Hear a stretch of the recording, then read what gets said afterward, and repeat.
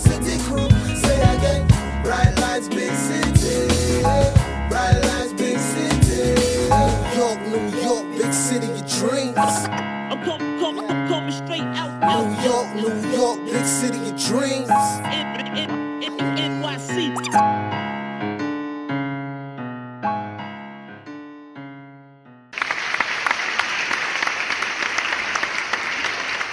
We are back.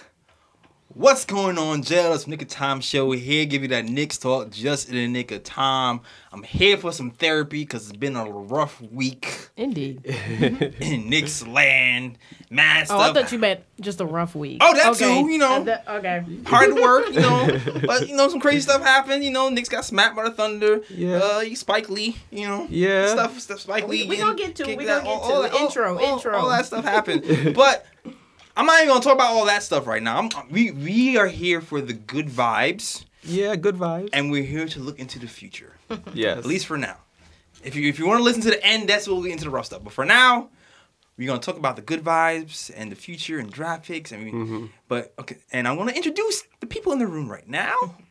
So, in front of me is Miss Black Girl Magic herself, back from vacation. K-Still. What's going on? How you doing? Good. Back. All right. I'm back. Little hiatus, but I'm back. Good to see you. Good to see you. And to my left, you know what it is. You know the vibes. Word. It's the guy. It's the man lift. The myth, the legend, the guy with the stats and the facts. Ryan G is in the building. Yes, in this building. Yes. For sure. And also, I heard your cries on YouTube, all right? I've heard the noise from the audience. I've heard the chants, we want Jake, we want Jake, we want Jake. So you know what? I've heard you, and I've delivered back for part 2 of the Knicks draft prospects breakdown. We have Jake Rosen. What's going on, man? I appreciate you guys for having me back. Had a ton of fun talking prospects with you guys last week, and I'm excited to get into some sleeper guys, some of my favorite prospects, not necessarily the consensus top guys, but some people that I think you guys would really enjoy and the Knicks fans would love to have on our team. I am. All right. I like sleepers. That's what we do. Under the radar type of stuff. Yeah. We like that. But before we get into that, we're gonna do a little bit, a smidge of Knicks talk. And this is not even necessarily Knicks talk per se, but you know, our competition across the bridge have been having a little bit of the issues. Yeah. You know, the issues. Quote unquote. Yeah, they run New York and they've run into some problems in New York, it seems like. Kenny Atkinson, the guy who's built the culture for the Brooklyn Nets, the guy who Kevin Durant said he came to the Nets because of this guy, because of what he did. He researched him on YouTube, liked what he did, and said, I'm coming to the Nets because of this guy. Yeah. Quote unquote. Quote unquote. Yeah. That guy is now gone. He's fired because allegedly he's lost the locker room for the Nets. Quote unquote. Quote unquote. And also part of the news came out just saying that he ain't want to deal with KD and Kyrie next season. That's pretty interesting. I mean, we all know Kyrie has that reputation of being like the coach killer. So, but you know what? I've heard different things from Nets fans. It's interesting to hear my opinion and hear opinions from Nets fans. But what do you think of Knicks possibly bringing Kenny Atkinson? Man, he brought these guys from 20 wins to 28 to 42. Fingers crossed. Development coach. Yeah.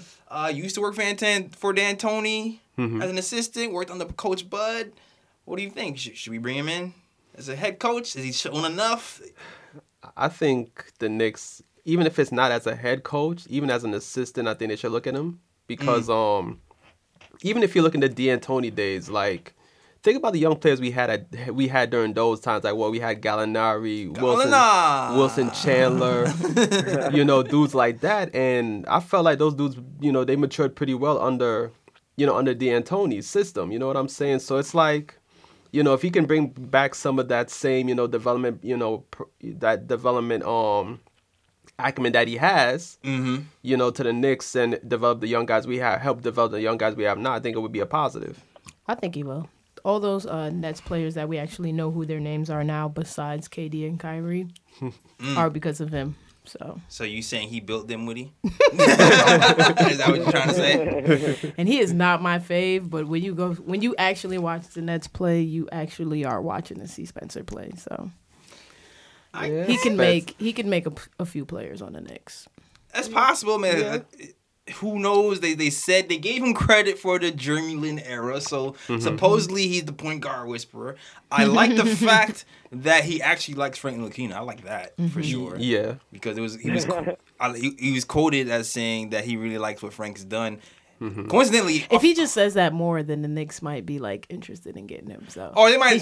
That might be the opposite. They were like, "Oh, you like Frank? Oh, we can't have that." No, we still got Frank on the team. They had so many opportunities to ship Frank. Nah, man. Yeah, that's true. Steve Mills is gone. Steve Mills likes Frank. Yeah, but I feel like at this point, anyone who can probably bring talents out of Frank while he's still in New York, they may consider. Yeah, because then it doesn't make us look like. I mean, we look like a flop. We'll still look like a flop, but we won't look that much like a flop. That much like that much, just like a flip, but not a flop. Yeah, you see what I'm saying? Not that much.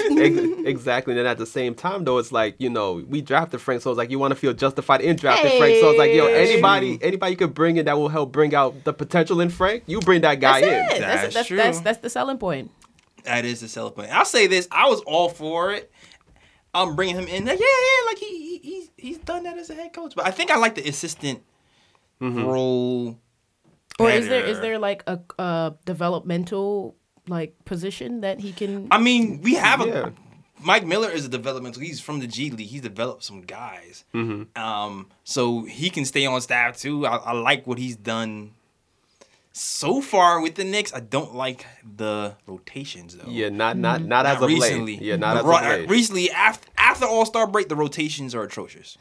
Before All-Star break, I was with Mike Miller, but that's a whole nother story. But it seems to me, from what I've heard a Nets fan say on Knicks Fan TV, I heard him kind of say that he was good at developing those guys to a certain point. But he's reluctant to change. He likes that 5-out, the 5-out offense where you have just shooters around the perimeter and you shoot bomb threes, which I kind of like too. We don't got. But when they're getting punished by bigger guys, but we don't have shooters either. They don't adjust. Well, we don't have shooters either. We do have shooters, but we don't have shooters. This is interesting because we don't play the shooters. That's another story. Free dot. Goddamn it. We don't have consistent shooters. Free dot. Exactly. What do you think, Jake? What do you think? Do you have any thoughts on this? I know you're here for the draft, but if you have any thoughts, I'll let you. If you don't, then we talked about this last week. I'd definitely co-sign the free dot campaign, whatever we want to call it. I'm on that bandwagon. I talk about it on Twitter all the time. Yes, sir. I have a little group chat with some of my Knicks fans back in the New Jersey area. And we're just like, why are we playing Wayne Ellington, who's literally an older and worse version of Damian Dotson? Oh, yes. Instead of Damian Dotson. So, I mean, look, any coach that wants to invest in the guys, I guess I'm a little bit lower on the kids than everyone else. So I just want a coach in there who is going to establish the right culture. And I want to, listen, whoever the guy is, I want him to be there for 4 or 5 years. Like, I don't want I'm kind of tired of this constant cycle. That's all I'll say. Just find your guy. I agree with you. Find our guy. And I just want to find our guy at this point. And it seems like this Atkinson guy too, because there's been other reports that he doesn't want to really coach Kyrie and KD, so that's Who weird. Does? Besides Ty Lue. Besides Lue, because he's wanted. Who does? Be honest. We know you don't like KD or Kyrie. We know that. I can tolerate Kyrie. You can tolerate Kyrie. Wait. How you tolerate Kyrie more than KD? That's crazy. Y'all see the energy KD gives up. Come on, man. Yeah, you see the energy Kyrie gives up? That's what I'm saying. But at least like Kyrie's energy is up front. Like KD is a little sneaky about his. Cause look at KD wanted the coach. He came. He said he came saying, "Yo, I researched him. I looked him up." And now we're hearing rumors that y'all getting him out of here. Come on. I don't think it's KD more. It might. If anybody, it's possibly Kyrie. But I'm also hearing it might be not even them two. I don't think it's even a player. That's what I'm hearing, but who knows? That's messy, man. Who knows? But the Knicks coaching search will continue at a later date. Yeah. It still seems Tom Thibodeau probably is still the favorite. Yeah, I know. He's probably still the favorite. I'm a Van Gundy guy myself. I still feel like we can bring that back, but I'm gonna leave out hope for that. That's cool. All right. Anyway, back to the future. Knicks draft. We left off last week talking about Jake's favorite picks for the Knicks. I think number 1. Do you remember the order? Number 1 was Anthony Edwards. Anthony Edwards. LaMelo Ball. LaMelo Ball. Who? 3 was Denny. Yeah, Denny. Denny from Israel. Danny. Yep. 4. Was it Killian or was it somebody else? Killian. Kill. Yeah, all right, Killian. It was definitely Kill. Yeah. And I was like, And then why not? 5, yeah. No, 5, I had Tyrese Maxey, which I'm starting to feel less and less comfortable with every single day. So you maxed out on Maxey. All right. There. You see what I did there? Yeah. All right, cool. So you know what? We'll start from there then. If you're feeling less comfortable with Maxey at this point, considering the week that he's having, Yeah. who do you feel like can take over that spot at this point? I mean, it's really tough. Like, with Maxey, I still like everything he brings to the table. Like we talked about, that strength, that dog about him, the potential to be a great pull-up shooter. But he's had some really rough games. It's crazy because we kind of pitted them against each other last week, and I said I gave Maxey the upper hand over Cole. Listening back to it, I think I might have been a little bit too harsh on Cole. But right now, I have like a group of 4 guys. I would say 5 guys. Right now, we don't have to talk about all of them, but between Tyrese Maxey, Cole Anthony, R.J. Hampton, Obi Toppin, Onyeka Okongwu a little bit, and Kyra Lewis, that I can picture myself with any of them rounding out my top 5. That tier is really just clumped together right now. So, but right now, I mean, we can talk about Cole. Like, I was pretty harsh on Cole last week. He strung together a couple really good games. Didn't play particularly well against Duke last night. I still need to go back and watch that game. I had my own game during that time, but against Wake Forest and Syracuse, I mean, he's been playing really, really well, 25 and 28 respectively, 8 of 13 from the field. Pretty against good. Syracuse, got to the line, or 7 threes. He was just bombing away against the zone. And then Wake Forest, he got to the line 8 times and converted all 8 of them. So he's in 4 or 5 from 3. So he's shooting the ball better. He's 7 assists in both of those games to combine 3 turnovers. So he's kind of starting to find his groove. And again, like I loved Cole coming into. I thought he was my preseason pick for Player of the Year. I thought he was going to be utterly dominant. And I think something that I wish we covered a little bit more last week when we were talking about Cole is just the team context that he's dealing with right now. Okay. UNC is extremely reluctant to provide him with any space. His supporting cast is much, much worse than I thought it would be. There's a couple grad transfers that really have not lived up to the bill at all. And Roy Williams is always going to play 2 centers. So while I think he has lacked some of that burst, and I said I had finishing concerns with him last week. I still do. It was pretty bad for the majority of the time up until his injury, and he still has some games. Like, he was 4-14 against Duke with 9 points. That's probably just not going to cut it. But spacing's probably an issue. Yeah. When you're playing with 2 bigs that can't shoot and they're clogging the lane all the time, it makes it that much harder.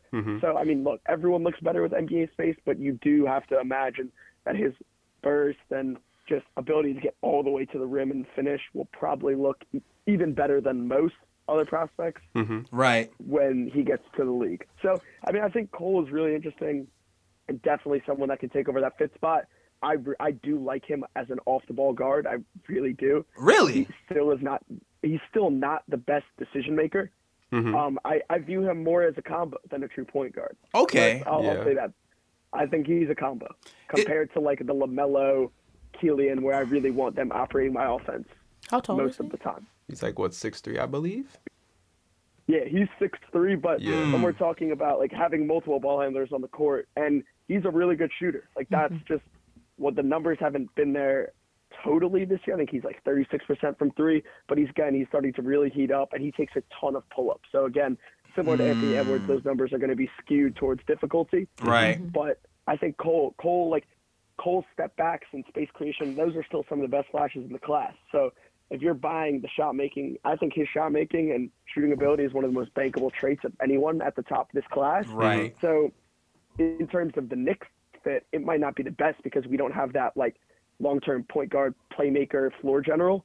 But if we're talking about like other fits, like I don't know if it would be defensively tenable with him and Trey, but man, on offense, that would be unstoppable. So like that's kind of the look that the fit that I'm looking at for Cole, which isn't really, I'm sure, what Knicks fans want to hear. But again, we've talked about this, how many dudes on the Knicks right now are really going to be a part of our long term? So if Cole, you're buying, and you're going to say, hey, Jake, you buy the shot long term. We can't shoot for anything right now. Yeah, it doesn't sound bad to me. I'm not going to lie. It doesn't sound bad to me. It's not horrible, but what I want to just make clear is that with Cole, I don't think you're getting your point guard for the future that you can give him the ball and roll it out there and say, let's go. I don't, because the decision-making just isn't there. But if you want a guard who can play alongside other guards and can be one of multiple ball handlers on the court, can attack secondary pick and rolls, is a great pull-up shooter, can get to the rim, and be that kind of like scoring guard to if we pick up a playmaking guard, I think that's an ideal fit. So, again, Cole, I think I was a little bit too harsh on him last week. Okay. And I can see myself ending with him as a top 5 pick because if we're like the college samples haven't been good for anyone. So if we're just basing off pre-college samples, I liked Cole a lot. Okay. Yeah. You know what? I want to ask you something because you started talking about tiers right now and tiers and clumps. So I want to get your idea of like who's in what clump because right now you have Anthony Edwards, who's you say is unequivocally the top tier, right? Not necessarily, honestly. I would say Anthony Edwards and LaMelo are my top 2. Oh, okay. All right. So you put them together. That's interesting. I think LaMelo is a really good number 2 in this class. A ton of people have him number 1, and I can't really argue that. I've just always bought Ant's flashes a lot more. Not a lot more, but I just buy that he can turn that into a consistent basis a little bit more than everyone else. Okay. But, hey, I mean, he had an awful game, and they got blown out by 30 yesterday. So I get the skeptics. I really do. So I would say those 2 are my tier 1. And then my tier 2, I'm kind of impressed. Like, I like Denny. I would say Denny and Killian are, like, my tier 2 because I think I'm pretty set on those 4 as my top 4. All right. So those 2 would probably be my tier 2. And Killian can't shoot. Killian can't shoot off the catch and shoot, right? He can't shoot. Catch and shoot, yeah, that's his big thing, the catch off the catch and shoot. Come on, Kill. You gotta get that, man. You gotta get that. Yeah. So my tier 3 then has the guys I named and Devin Vassell from Florida State. He might not be a great fit for the Knicks because the ceiling isn't so high, and I don't even think the Knicks would fall in his range. He's going to be like a fringe lottery guy, but he's someone that, like, if you just appreciate great team defense and 3-and-D prospects, you should check him out because he's awesome. So, but again, that tier 3 of Cole, R.J. Hampton, Obi Toppin, Vassell, Onyeka Okongwu, and Kyra Lewis can fluctuate any time by the day. Like, if you ask me in a month, I'm sure it's going to be different, but I kind of like those guys as my top 11 right now. Okay, all right, cool. That's good to know. All right, cool. So, Cole Anthony. So, anything else you need to say about Cole Anthony? You're buying on the shooting. He's not a primary guard. Defensively, what are your thoughts on him? So defensively, I mean, we talked about like he has pop around the rim, so he'll make a couple of weak side rotations. He can get lost. He can get lost off the ball. He'll kind of like end up in no man's land sometimes. But again, like he does have a good frame. He does have some tools. He's strong, so he can absorb that contact. Like he's not a great defender. Like nothing really pops on that end. But I don't think he's a bad. Like there are some other guards we'll talk about that have like significant issues with them being a negative on defense for the first 4 or 5 years of their career. Like I don't really have that issue with him. I think he'll figure it out. And the effort, it's been effort too with him sometimes. Like he's had to carry a huge offensive load at basically every level. So I just wonder again if his shots get scaled back, his usage on the ball gets scaled back. And like not only does his offensive efficiency get maximized because he can get more easy catch and shoot looks, and more pull-up looks and just attacking closeouts and doing his game up there, but then maybe he can exert more energy on defense. So That's I think true. him maybe in a rescinded role, playing with other ball handlers is probably ideal for him. All right. Okay, cool. That's cool. Any questions? I mean, I think it pretty much covered everything because yeah, I did catch some of Cole Anthony's games and stuff. Like I did like the way he played against Syracuse and Wake Forest. Like I really believe like, you know, if there were any doubts about his draft status, like that I think those two games really like upped his, you know, his stock. Yeah, But- I definitely agree. Yeah, Agree. but then I also saw the game against Duke and I was like, ee. Yeah, so but yeah, like basically everything that Jake said, like I'm pretty much on board with. Like, you know, it's pretty much what I saw in those games too. So All right. Yeah. Cool.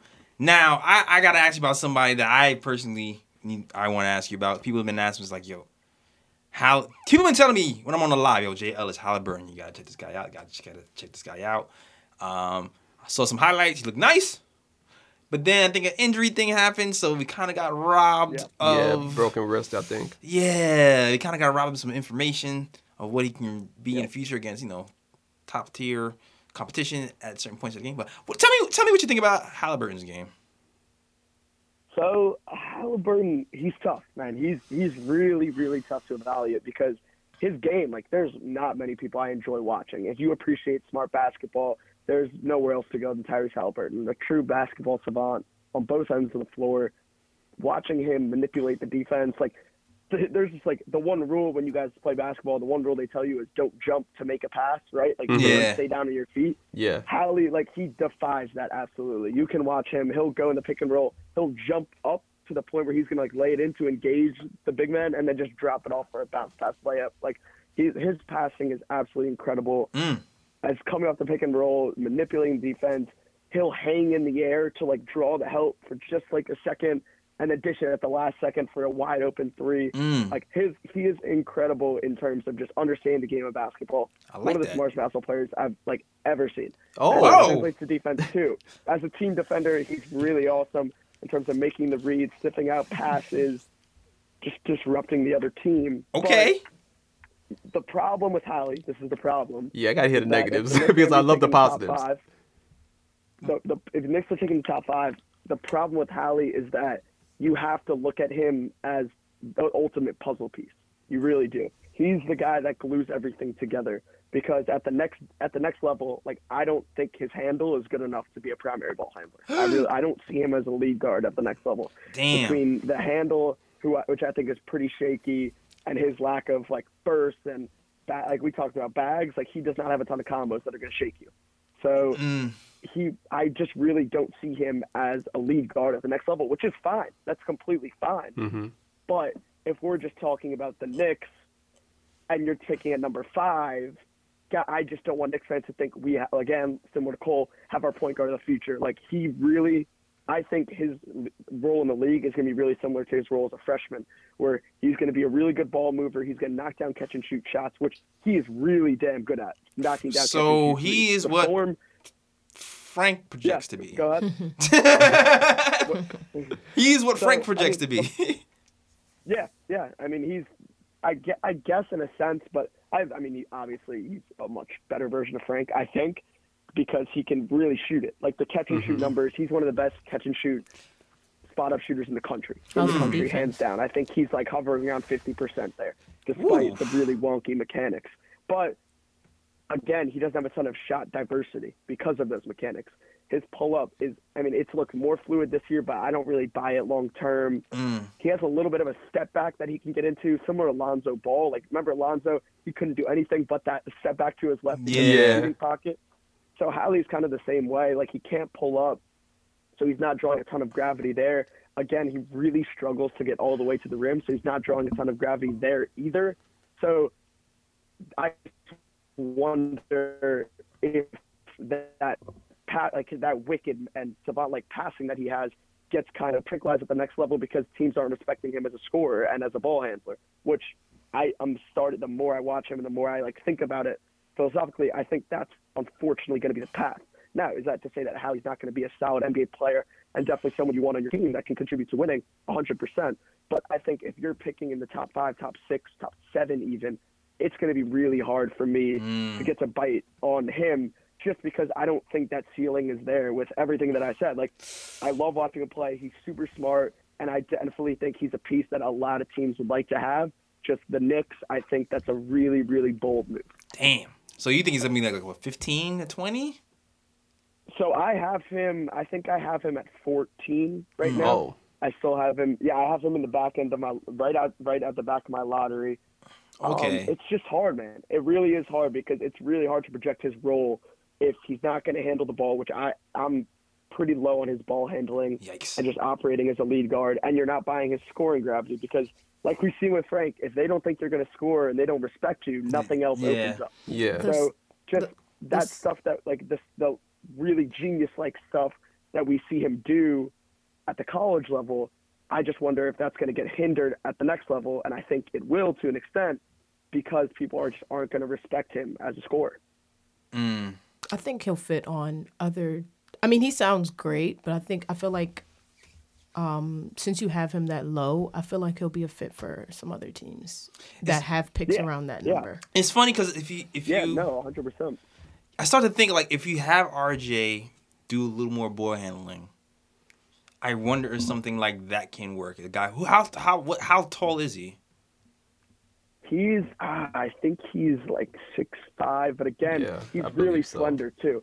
So strength is a big issue for him in terms of getting to the basket and taking contact. Like he's 6'5", 175, and one of the most contact averse prospects, if not the most contact averse prospect in the entire class. He is basically allergic to free throws. His free throw rate is up to .184. So again, it's up from his freshman year when he was basically allergic to the paint. Damn. But again, still, I mean, per 40 minutes, you're only getting 2.2 free throw attempts. So like Yeesh. the Lonzo Ball comparisons, in my opinion, the Lonzo Ball comparisons are pretty valid. But Lonzo Lonzo in the open floor is much more dangerous than Hallie in the open floor. Like that is just something like that. But again, Hallie is a much better shooter. Lonzo's he's been pretty hot this year. Lately, yeah. Hallie is I really like him as a pick for, let's say, a playoff team that, like, I'm not looking at the draft order right now, but like if a playoff team like owns a top 10 pick, like a late top 10 pick, and they already have their core, they already have their guys, and they're just looking for another piece who can do a little bit of everything off the bench and won't be asked to take on that big-time usage role. If you're the New York Knicks and you've whiffed in the top 10 of the past couple of drafts, I'm not talking about RJ, talking about Frank and Knox, that's just a really, really risky pick in my opinion. Because, like, now we're talking about, I mean, I don't know how you guys feel about RJ, like, being a primary ball handler, but, like, he really can't dribble that well. And Hallie's the same way. So I just don't want, like, those guys, like, if we had RJ and Hallie handling the majority of our ball handling duties, I think that would be pretty far from ideal, in my opinion. Okay, so I do see what you're saying about RJ's ball handling, but it's funny because RJ can play make. You know what I mean? He doesn't have the best ball handling. Like he's not gonna give you like 24 hit combos, but he'll hit you with an in and out and throw a lob. Yeah. And it works, and he gets to the hole. Yeah. So. Yeah. Yeah. I don't know. It's like, I wonder if you can have somebody who can bring the ball up and then RJ playmaking if it'll work. I wonder, but I haven't had enough of that. I haven't had enough sample size this season to say that will definitely work. But I liked when RJ was playmaking sometimes this season. So I wonder if it could. Yeah, but at the same time though, excuse me, Jake. I'll get back to you in a second. But but now that Jake has pretty much broke it down, like I do see where he's coming from because it's like if you have RJ, for example, who's not a great ball handler, then you bring in Halliburton, who's also not a great ball handler. It's like who's going to bring down defense? It's like they're two similar players in a way. Right. You know what I'm saying? You need somebody who's going to really be a primary ball handler who got the handles to like make things happen. So then you gotta kind of go with Cole, but then Cole doesn't really run an offense well either. So once you get down to I feel like after Killian, right? Yep. After Killian, you start to get into this place where you're not going to. You have guards who can fill a role, but not a primary ball handler role. Is that what you're saying?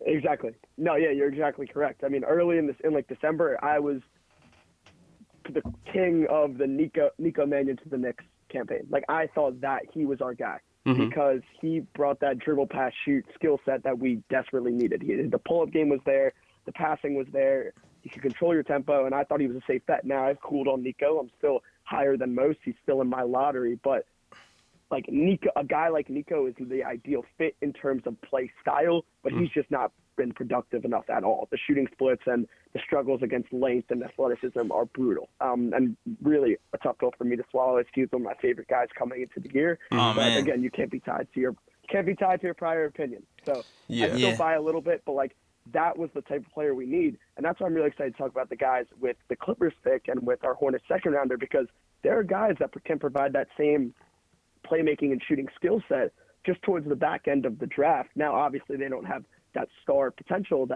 or maybe not star potential, but like that ceiling that a guy like Killian or LaMelo has. But I do think there are some decent options that we'll get to later that can fill that void as a serviceable playmaking and shooting guy, like playmaking and shooting guard. So we'll get to those guys later, but you're definitely on the right track that, look, there's no perfect prospect, and that's why this draft is getting all the flack that it is, especially at the top.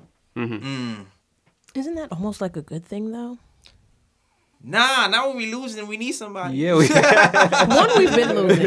been losing. Sit tight. Sit tight. Come here. I've been sitting. Yeah. I want to stand now. No, but I mean, I feel like we can make players and we can make stars. Like, if there's like most of these drafts, even when they do come out and they are like highly respected, like a lot of them don't live up to it. But if we get someone who can potentially be really good, like I'd rather that. You're but pretty the much thing what you're is- saying is you want somebody who's under the radar, so then when we can sneak in and Hey. through the back door, we good now. We didn't expect it. But here's where I told Credo, because it's like, yo, who have the Knicks made lately though? That's my thing. You know what I'm saying? That's what I would say. Yeah. Yeah, that's what I would say. I mean, RJ's faring out to be good for us.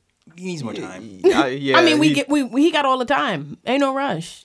Yeah, but I'm just saying, I'd rather the Knicks get somebody who's gonna be like surefire. Like once he Facts. comes in, it's like, you know, like it's I over. don't know. It's over. Yeah, man. Yeah. I want that, but then at the same time too, like Nah, man. the press that we get, it's like that on top of you playing well and you being young. It's just Like imagine if we got Morant or Zion. We was one pick away. That's what I'm saying. Like, you know what I mean? Like, I'm not saying I hate RJ like everybody else does, but I'm just saying when it's a surefire thing, you don't have to do much. You just roll the ball out and say go. Exactly. It's a lot easier.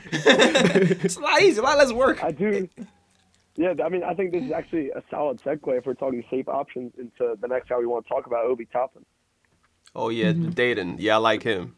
All right. So I mean, the thing with Obi, I do think he's one of the safer options in the draft. Not necessarily from the Knicks perspective, but in terms of just like we're talking prospects in the draft. I mean, he's everywhere. I'm sure. Did you guys see that between the legs dunk last night? Yeah. I mean, he's just like a crazy above the rim athlete, super efficient play finisher. His career 68.7 true shooting percentage, which is just off the charts. This season, I mean, he's 70% on 9.7 2-point attempts per game. Like, I don't care how, like, if you're DeAndre Jordan getting all dunks or you're a guard slicing into lane, that's pretty mind blowing no matter how you slice it. But the thing with him is he's taken a decent leap in 3-point volume, and the results are pretty good. The form, the mechanics look good. He's shown some off the dribble diversity. I mean, everyone knows, like, I'm sure you guys saw that he had that pull, like, sidestep 3 off the dribble in Maui against Kansas, where he like turned to the bench before it even went in. What's his position? Pretty sick. You're a big man. What? Yeah, so he's a 4-man. Ideally, he's a 4-man. A really good play finisher. You get him rolling to the rim, he's gonna finish it. A legit lob catcher. Okay. Above the rim athlete. Like at 6'9", 220, he's like a bigger guy, like a stockier build. It's pretty incredible. Like the dunks that he's throwing down, pretty mind blowing. But the swing skill for him especially with the Knicks fit, is going to be the shot. Yeah. They are, like, barely, I think he was attempting like one a game his freshman year. He's up to 2.8 per game, shooting 38%, so it's pretty solid. Like, that's solid. Like I said, increased volume, good, encouraging returns. Now, the big problem with him is defensively. Like, of course. there's a chance he's a very, very big liability on defense because his lateral movement is as hard to watch as anything in this class. Oh man, Amari Stoudemire status. He's actually getting a ton of Amari comps. So I figured the way you were describing him, yeah. Yeah, he's getting a ton of Amari comps. So I guess I described his game pretty well to you guys. Yeah.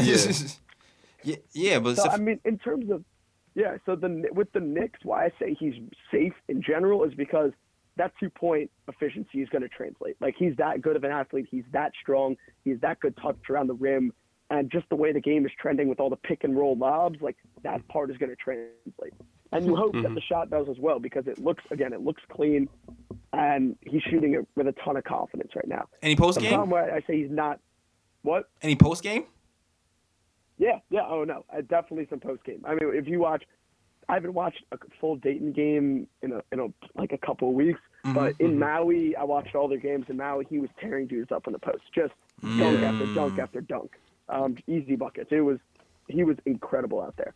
So with him, but the problem why I say he's not as safe for the Knicks is, again, that swing skill on offense that will take him from like a good, efficient offensive player to the offensive ceiling that I think he has a chance to hit is that shot. And so if that shot doesn't hit, then he's still a very effective rim-running four-man who can finish anything. But we have Mitchell Robinson, who I think we agree is a solid piece for us long-term, and that's his game. Like, Mitch, great on defense, doesn't have a ton of offensive game at all. So if we have two rim-running guys in our front court and still no one that can shoot, that's still not ideal. Yeah, but you're just kind of trying to buy on the fact that he can shoot at some point because he's already started. Yeah, you know what I mean? I do buy the shot. And in some ways the Knicks fit is solid because if we think Mitch has this chance to become a really, really good rim protector, then he can kind of make up for some of Obi's defensive lapses. Boom, and take Randall out of there. There's pros and cons to like an Obi Mitch front court. Or you just say, we're not worrying about that. We think he's going to be a really solid offensive player. We'll work with the defense and movement skills, and hopefully we can get him in a little bit better shape. Or, like I tweeted the other day, in this draft, like, the offense is too good. Maybe you just bite the bullet on the defensive end and gladly take everything else. Like, we talked about there's no perfect prospect. So what negatives are you willing to take on? And I think with Obi, I'm starting to embrace that his offense could just be that good. All right, that sounds pretty good. I mean, the thing is with the new NBA, the lateral defense is kind of important with these stretch fours because these stretch fours will head fake and drive you to death right now. No, I mean, I can already picture him getting his foreman getting slipped off a screen to the perimeter and him just having like a mind-boggling, like just off the charts, ugly closeout for a blow by dunk. Like, it's gonna happen. Right, it's going to happen. It's gonna happen. It's gonna happen. But again, what are you living with? If the offense is that good, you just take that. It's worth noting that he's very, very old. I think he did a prep year and he redshirted as a freshman. Oh, so while he's only, I think, a sophomore, like technically a sophomore, I think he might be like 22 years old at the time of the draft. So that's worth noting that some people are like, well, he's supposed to dominate college basketball. Well, Look, there's a lot of seniors that don't dominate like this guy's dominating. Like, let's just get that straight. True. He's my National Player of the Year in college. I think he's been the best guy by far. I think he should run away with that award pretty easily. And if we're talking, like, safe picks should be valued in this draft because of the lack of top-end talent. So I think Obi Toppin, depending upon where the Knicks pick falls, I think maybe in the top 8, in that range, maybe 7, that he could be a good option for us. Okay, I don't think it's that old. You know what I'm saying? I feel like old is like 25. Yeah, and in case you haven't seen Toppin much, he is going to be in the NCAA tournament because Dayton's one of the best teams in the nation. They're going to probably be a number 1 seed in the tournament. So all right, so we'll be keeping an eye on that for Knicks Madness popping up. For sure.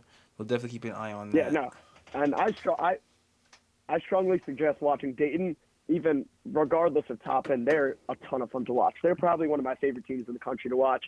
Their offense is incredible. The way they move the ball, shoot it, space it, clear open looks for Obi. Like, they're a ton of fun, and they're going to get probably some disrespect because they're a mid-major team, but I think they have a decent shot to take home the whole thing. So I think I would definitely suggest watching them in March. Obi's a ton of fun, and I think he has a pretty bright and relatively safe NBA future ahead of him. All right, cool. Yeah. Cool. Hold on. Okay, so, we're going to take a brief break to give a shout out to our sponsor. Yes. So March has arrived, and it's time to score big on the nonstop action with MyBookie. MyBookie is the best place for you to cash in on the insane buzzer beaters, huge upsets, and white knuckle finishes. They offer live betting on every game, bracket challenges, national championship futures, and more. You can bet on almost anything, including the Democratic nomination, the presidential election, even the name of the next pope. Wow. MyBookie caters to all players. Whether you research each matchup or you will fill out your bracket based on the mascots, MyBookie has something for you. Join now and start winning big today. Sick and tired of getting the runaround when you ask for a payout? MyBookie pays fast when you win, with decades of experience, great customer service, and hassle-free transactions. Give me that money. Why would you bet anywhere else? Visit mybookie.ag and use promo code KOT50 for a 50% deposit bonus. That's promo code KOT50. Bet with the biggest, win with the best. Only at MyBookie. There we go. Yes. Shout out to MyBookie for that sponsorship, then. Yes. Shout out to sultry voice Ryan. Sultry voice Ryan G in the building. That's how I do. That's how you do it. Yes. All right. So now we talked about Obi. Anybody else from that top tier that you want to discuss? No, not really. I think those are kind of the main guys that Knicks fans should get familiar with. All right. Covered Nico. Not even RJ Hampton. Strangely enough, RJ Hampton ended up in ESPN's top 5. Top 5 list. And I was dying to talk to you about how did this happen? Because it just seemed like it happened out of nowhere. Yeah. I mean, I think it's, again, a result of everyone that's in college and in NCAA just not producing and being underwhelming. So someone has to fill, like I said, someone has to fill the number 5 spot. I think that, look, there are a ton of people. I know a bunch of people that really like him, and I buy the ceiling. We talked about him a little bit off the air. 6'5", a legit slasher, really gets downhill quick, he tries really hard on defense. It sounds corny, but I really like that about him. No, I like people with high motor. Fire to him, especially look, he should be a high school senior right now, and he was playing against grown men and halfway, all the way across the world. So that's a tough acclimation for anyone. Unlike LaMelo, his team was pretty competitive. So I like that he LaMelo, they just rolled the ball out for him and said, "Go ahead." But RJ really had to play a role, had to learn how to pick and choose his spots. The catch and shoot shooting is the biggest worry. But he's a workhorse. Definitely one of the hardest workers in this draft by most accounts. So you trust the age, you trust the developmental curve, you trust that he has a pretty good handle he can get to his pull-up game pretty quickly. And it's really his game is really, really fluid. He looks the part for sure. He's really thunder right now, pretty thin, but he does have a good frame. So you hope that with a couple of years he can put on some weight. Like I told you guys, it's a multi-year project for him. He's still really young. Still has some things to iron out. Is it out of the realm of possibilities that he's a top 5 player in this class? No, not by no means is it out of the realm of possibilities. But we're talking safe options, right? And certain teams like the New York Knicks should be prioritizing safe options. I think they shouldn't go that route. But if a team is looking for a ceiling pick in the top 10, I think he's one of the better plays for sure. Okay. So your opinion is kind of like bottom parts of the lottery, not necessarily top 5. That was a little bit of a reach. Yeah. I think I probably have him. I'll probably end up with him in the back end of my top 10. All right. Cool. Yeah. All right, Knicks fans, there you have it. Have a kind of a rough-ish top 10 picks. We talked LaMelo. I actually looked up his catch and shoot numbers, and somebody was like, LaMelo can shoot. His catch and shoot is better. He's somebody. I don't remember who said it on YouTube. But shout out to that guy on YouTube. And I think his catch and shoot was decent. I think it was. I forgot the percentage, but it was decent. I think it was like 60, so something 60% or something like that, which is pretty high. Yeah, I mean, I'm sure it is better just because of some, like, the fact that he has, like, the utter audacity to pull some of his. Yeah. I think that would. I would not. I haven't looked at his. I don't have access to international synergy, unfortunately. But inferring based on the film, I would expect his catch and shoot numbers to be a lot better than the pull-up. Not a lot better. Actually, I shouldn't say a lot better because there's some mechanical stuff there. But I would expect him to be better. I'll leave it at that. All right, so let's get into the not so popular, but still something we should be looking at because the Knicks, we did move a certain player, in Marcus Morris, for a bottom pick. Kathy, why don't give me that? Don't make that noise. Kathy's mad that we traded. Marcus Morris. Matter of fact, she's still salty. They were getting at your boy. They were getting at your boy today too, though. Oh yeah, they was getting at your boy on Instagram. He was scoring 1 point, 0 for 9. Yeah, he had a rough day. Yeah, definitely had a rough day. We should have kept him. I mean, I don't think that. I don't think so. I think we did good. I mean, if the Knicks were better, then we should have kept them. But he needed to be traded. Yeah, because we could possibly get somebody that Jake is about to mention right now. So to start off in this little group of guards, I mentioned his name a little bit earlier. I wanted to talk about Kyrie Lewis because I think he could be a legit get. I don't understand how he isn't garnering any hype. He is playing in the SEC and has been playing really, really well, especially as of late. Point guard for Alabama, just an absolute speedster. I have him in the top 10, but ESPN has him, I think, at 31. Whoa, some outlets have him in goddamn. the mid-20s. So, yeah, definitely a big difference between me and the mainstream consensus. Once again, I don't understand how they don't view him as at least a top 20 guy. I get him higher than most and have been since the start of the season. But I buy basically everything I'm about to tell you guys. So, have you guys seen any of Kyrie Lewis at all? No. I mean, Alabama's games are barely on TV. Yeah. No, definitely not definitely not a basketball blue blood. Yeah. So, with Kyrie Lewis, I think he projects. He's playing on ball for Alabama right now, but I think he projects as a really productive combo at the next level. Nice. He is wicked fast, blur fast. I joke that I would love to see him run a 40-yard dash with a basketball because I think it would be faster than 80% of the dudes in the combine. Him with the basketball and an open floor. That Marcus Morris. Incredible.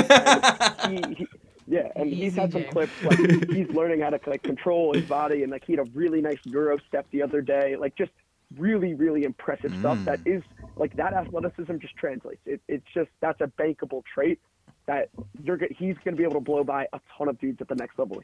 He's the definition of a transition point guard.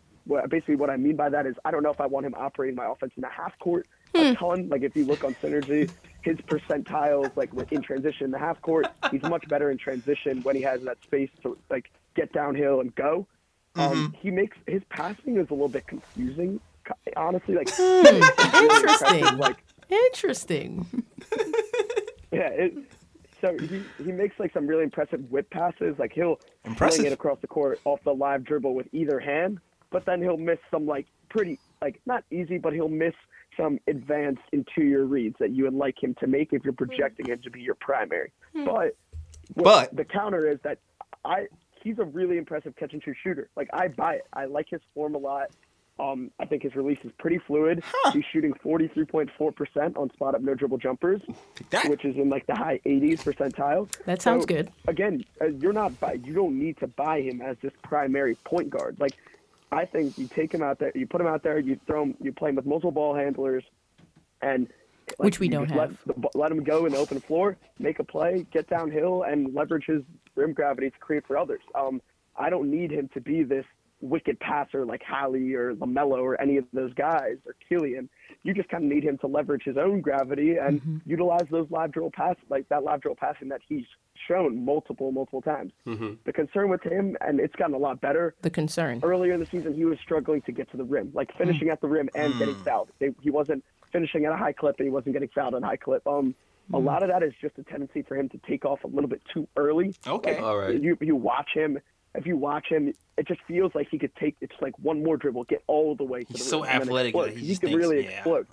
So he's athletic. So you would think that he gets all the way down there, and like he'll blow by dudes so clean, But at not the finish. college level. So if you think you can improve that finishing, which I think is definitely possible. So you think? He has legit upside to be a really, really good scoring guard and overall, All right. guard, If he can just finish. overall good combo guard at the next level.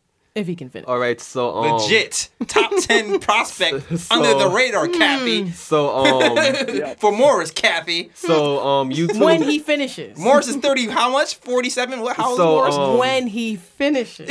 I'm just saying. YouTube audience, you see the pettiness going on between these two right now, right? You see, I'm not getting involved in this pettiness right now. Pettiness is what gets us ratings, right? But Jake, I got a question to ask you though about this guy. So Yeah. basically, to me, he sounds like kind of like Colin Sexton in a way, which was like the prior Alabama guard. Yeah. Okay. No, he can I would- shoot. Well, I mean, would say Sexton's not a bad he's shooter though. He's all right. He's definitely a better passer. He's definitely a better passer than Colin. All And right. He's definitely more willing to pass than Colin. Willing. I'll say that about him. All right. Colin's a chuck. And I think he's like Colin will get downhill, but like you guys, if you catch anything, you can look up his highlights, you'll see it. Just that blazing end-to-end speed is pretty crazy. Like he's going to be a beast in transition at the next level. And where the game is playing right now, up and down, fast-paced game, like the fact that he can handle it in transition, draw defenders, and then he's shown that he's capable of making the right read and kicking out to open shooters. I'm buying. I really am buying that. Handle. How do you like the bag? So I like his handle. Nothing crazy in either direction. I'd say. Okay. There's some guys that pop with a crate like Jared Butler on Baylor. Like his handle is ridiculous. But then we got to talk about Hallie. Like Hallie's handle is shaky. I mean, he's kind of neither here nor there for me. I want to watch a little bit more and be locked in on specific things like that. But an area I want to see him grow a little bit more is in the mid range. Now, there's been some rumors that him and Nate Oates kind of clash. I don't want to start anything. This is what I see on the dark web of Twitter.com. You started it. This is what I see on Twitter.com. I don't know what's reliable and what's not. But Nate Oates is kind of pushing him to take threes and layups, which is fine. I'm a big fan of threes and layups. But in Kira's case, if he's going to blow by that primary so easily and he's having trouble finishing around the rim protector, why not just give a little floater? Just like show off that low floater or pull up. I would like to see him become more of a pull up shooter. But again, just the speed and the scoring bag and the catch and shoot numbers, I'm really buying. All right. On defense, height, So okay, yeah, go ahead. length of arms, hip fluidity, all that stuff y'all like to talk about from scouting. Yeah. So he's super quick, and he has tools. Like, he has legit tools. Earlier in the year, he was getting burned off the ball a ton. He was kind of ball watching, not like seeing man and ball, just simple stuff. But as the years progressed, he's put those tools to use. He's jumping passing lanes. There you go. He's baiting defenders. He's quick. The dude is super quick. So again, like, it's a ton of defense is a ton of tools, and he has the tools, I think, to be a viable defender on both guard spots with that just burst and quickness and the Positionless basketball. Yeah. When he finishes. All right. Height. I'm sorry. Height. I'm Yeah, sorry. I was gonna ask about like the metrics, like height and wingspan and things like that. I don't have a wingspan on him. I think I'm just gonna double check. I think he's about like 6'3". Okay. So not like ideal. He's not like RJ Hampton. Like RJ Hampton's like 6'5" with ideal combo guard height. He's 6'3", 165. That makes sense why Alright. he's so Pretty quick, small, though. can put on some muscle, but that speed, like, you don't want to see a guy like that put on too much muscle that he loses burst. Yeah. because 165. That burst Yeah, is 160, yeah, that that's burst lightweight. is That's lightweight. Incredible. Yeah, that's Yeah, crazy. he has one of the best first steps in the draft, hands down. All right. All right. Huh. Okay. I can see that. I mean, that'll be a nice pickup, or maybe we can package. Who knows? We can package that pick with something else to get somebody. Who knows? Yeah, There's possibilities. there's possibilities. I do think he's going to end up being a guy who gets picked in like the low 20s. So like there's possible potential that we might have to trade up for him a couple spots, like Memphis did with Brandon Clark, and I think that's panned out pretty nicely for them. Or like they did that trade and then got Tybal. So there's a bunch of ways it could work out. But he's a guy he's in my top 10, and he's not even in the consensus for some mainstream first round. So he's a guy I definitely want to bring up that could end up in that range, who has a legit ceiling that's really intriguing for not only the Knicks but every team in the league. All right, cool. So really, you would say he's not mentioned that top 10 maybe because what the school and maybe the lack of hype, pretty much. I mean, I guess maybe people aren't buying like him being a primary, and they aren't buying him being a secondary because he has the ball in his hands all the time at Alabama. But like, why not have multiple ball handlers on the court that can create? I know you guys are looking for like a concrete answer. I really don't get it. There's no reason why he's not considered a top 20 guy across all mainstream sites. I really don't understand. All right, I can take that. All right. Anybody else looking at within that range that you feel like can help? Yeah, so I have 3 guys left I want to talk about. 2 of them are pretty similar. Not really, I mean, I guess in their games, but I'll talk about them separately. But like in terms of the void we're trying to fill, right? We talked about that there are guards with that playmaking and shooting. Right. Like the void that we can fill. The first guy is Stanford freshman Tyrell Terry. If we're talking about physical limitations, he's got to be one of the first dude that comes to mind. He's tiny. I think he's like 6'1", 160, and it's evident on the court. Like, he'll get pushed off the ball, but the fact that he's not a complete negative on defense, like, he'll make some really good team defense, like plays as a team defender, just because of his IQ, stiffing out passes, all that stuff. But the main sell with him is the shooting. He is one of the best shooting profiles in the draft, especially considering his age and shot diversity. He's shooting 41% from 3 on 5 attempts per game and has been at 90% from the line the entire season. Yeah, the mechanics are absolutely super, super clean. He can get it off the pull-up, off the catch, off movement. You name it, he can catch it, drain it. He's extremely reliable from deep and has great touch around the rim. That sounds elite. With him is that so that part of the game is elite. But again, those athletic concerns kind of rear their head again when let's say he's trying to get to the rim, right? Because he's 6'1", finish, or like to finish around the rim. But he's extremely crafty. He'll use head fakes, he'll use up and unders, he'll use floaters, all the stuff that a short, not super athletic guard needs in their bag to survive. He has better shooting Isaiah Thomas. Again, oh man, nah, he's not like that. His game is a little bit like it's not. I don't know. He doesn't have like pop that Isaiah has. Like Isaiah will pull up and elevate. Yeah, his kind of has like that one motion release where it's just quick and smooth, and he'll get it off like that. Like the shooting off the wrong foot type of floater thing, kind of. Yeah. Yeah. So I mean, I'm a big fan of his game, and listen, like my guys over at the Prep to Pro podcast, they brought up this point, and I've been selling it, and we've been talking about it for a while. The idea of giving him a promise late in the first round, because if this guy comes back to school, you're likely looking at a lottery pick based on the athletic strides that he can make with another summer at Stanford and just that another year playing college basketball. He'll be one of the best players in the country next year if he goes back to school. He's kind of on the fence 50-50. So there's value to promising him. Like, why not get him at the end of the first round this year as opposed to maybe having to pick him in the top 10 or lottery next year? So if you trust your developmental staff, which you should, I think he's really intriguing as a late first-round promise to get him in your system and just capitalize on that value before he really explodes. I like that idea. I'm down for that idea. If we keep some of our developmental team here, who knows what Leon Rose is going to do, what his vision is. Yeah. That's still like a big X factor, but I kind of like that idea. Hopefully we do keep a lot of our developmental guys here because it seems like they're doing a decent job, even though people don't really kind of appreciate the job that they're doing. But I think people have to consider that we don't have players that are as far along as other players were. Yeah. So yeah. Yep. Look at Mitch. That's what I'll say. Sure. Look at Mitch. Look at Mitch set a pick today, and look at Mitch set a pick last year, and then tell me he hasn't gotten better. Last year, Mitch was setting picks with his ankles. I mean, yeah, players have gotten better, not significantly better, but better. Yeah, I mean that's kind of what happens. while other players seem to have, taken a little bit of a dip. Knox, but,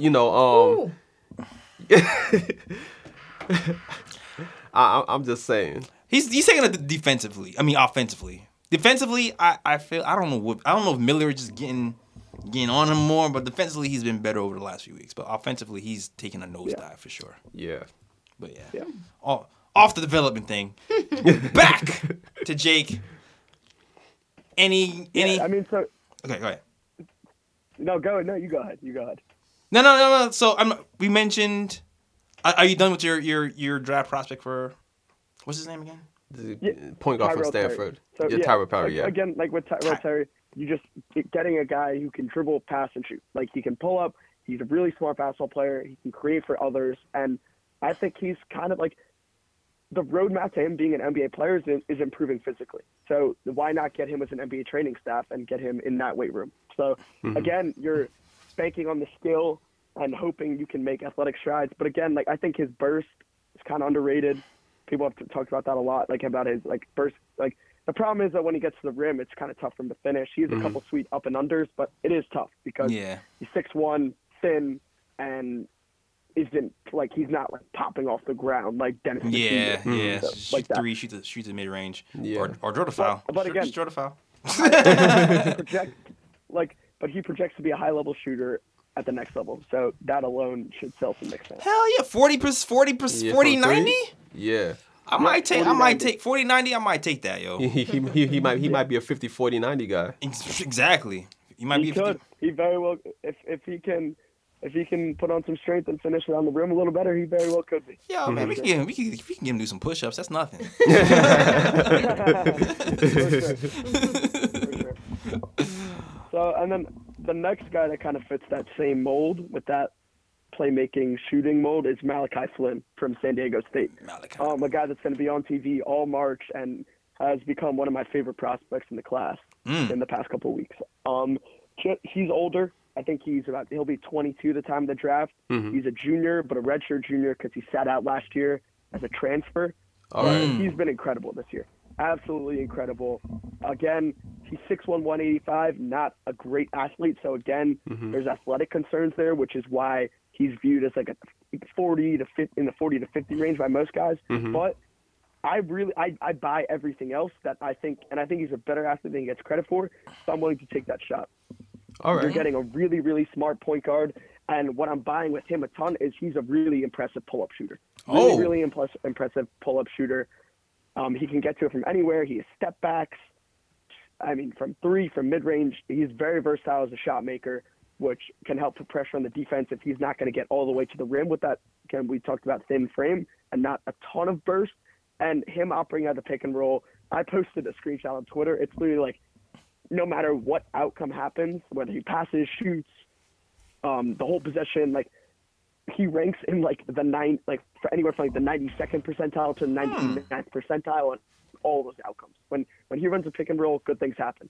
So if you're saying, look, with the way the game is played right now, pick and roll heavy, 3-point heavy, pull up three heavy, Malachi Flynn, he fits the bill. He really does. Defensively, he's really impressive too. He was named Mountain West Conference Defensive Player of the Year. Despite being 6'1", 185. So that kind of speaks to how smart he is. He really knows when to dig and help and get back. He can disrupt passing lanes. Just another a really good point guard team defender. He, again, both impact both sides of the ball. Pretty wicked passer, especially out of the pick and roll, just manipulating that help, knowing how to leverage his pull up. I'm a huge fan of his, and either with the Hornets pick or our own pick.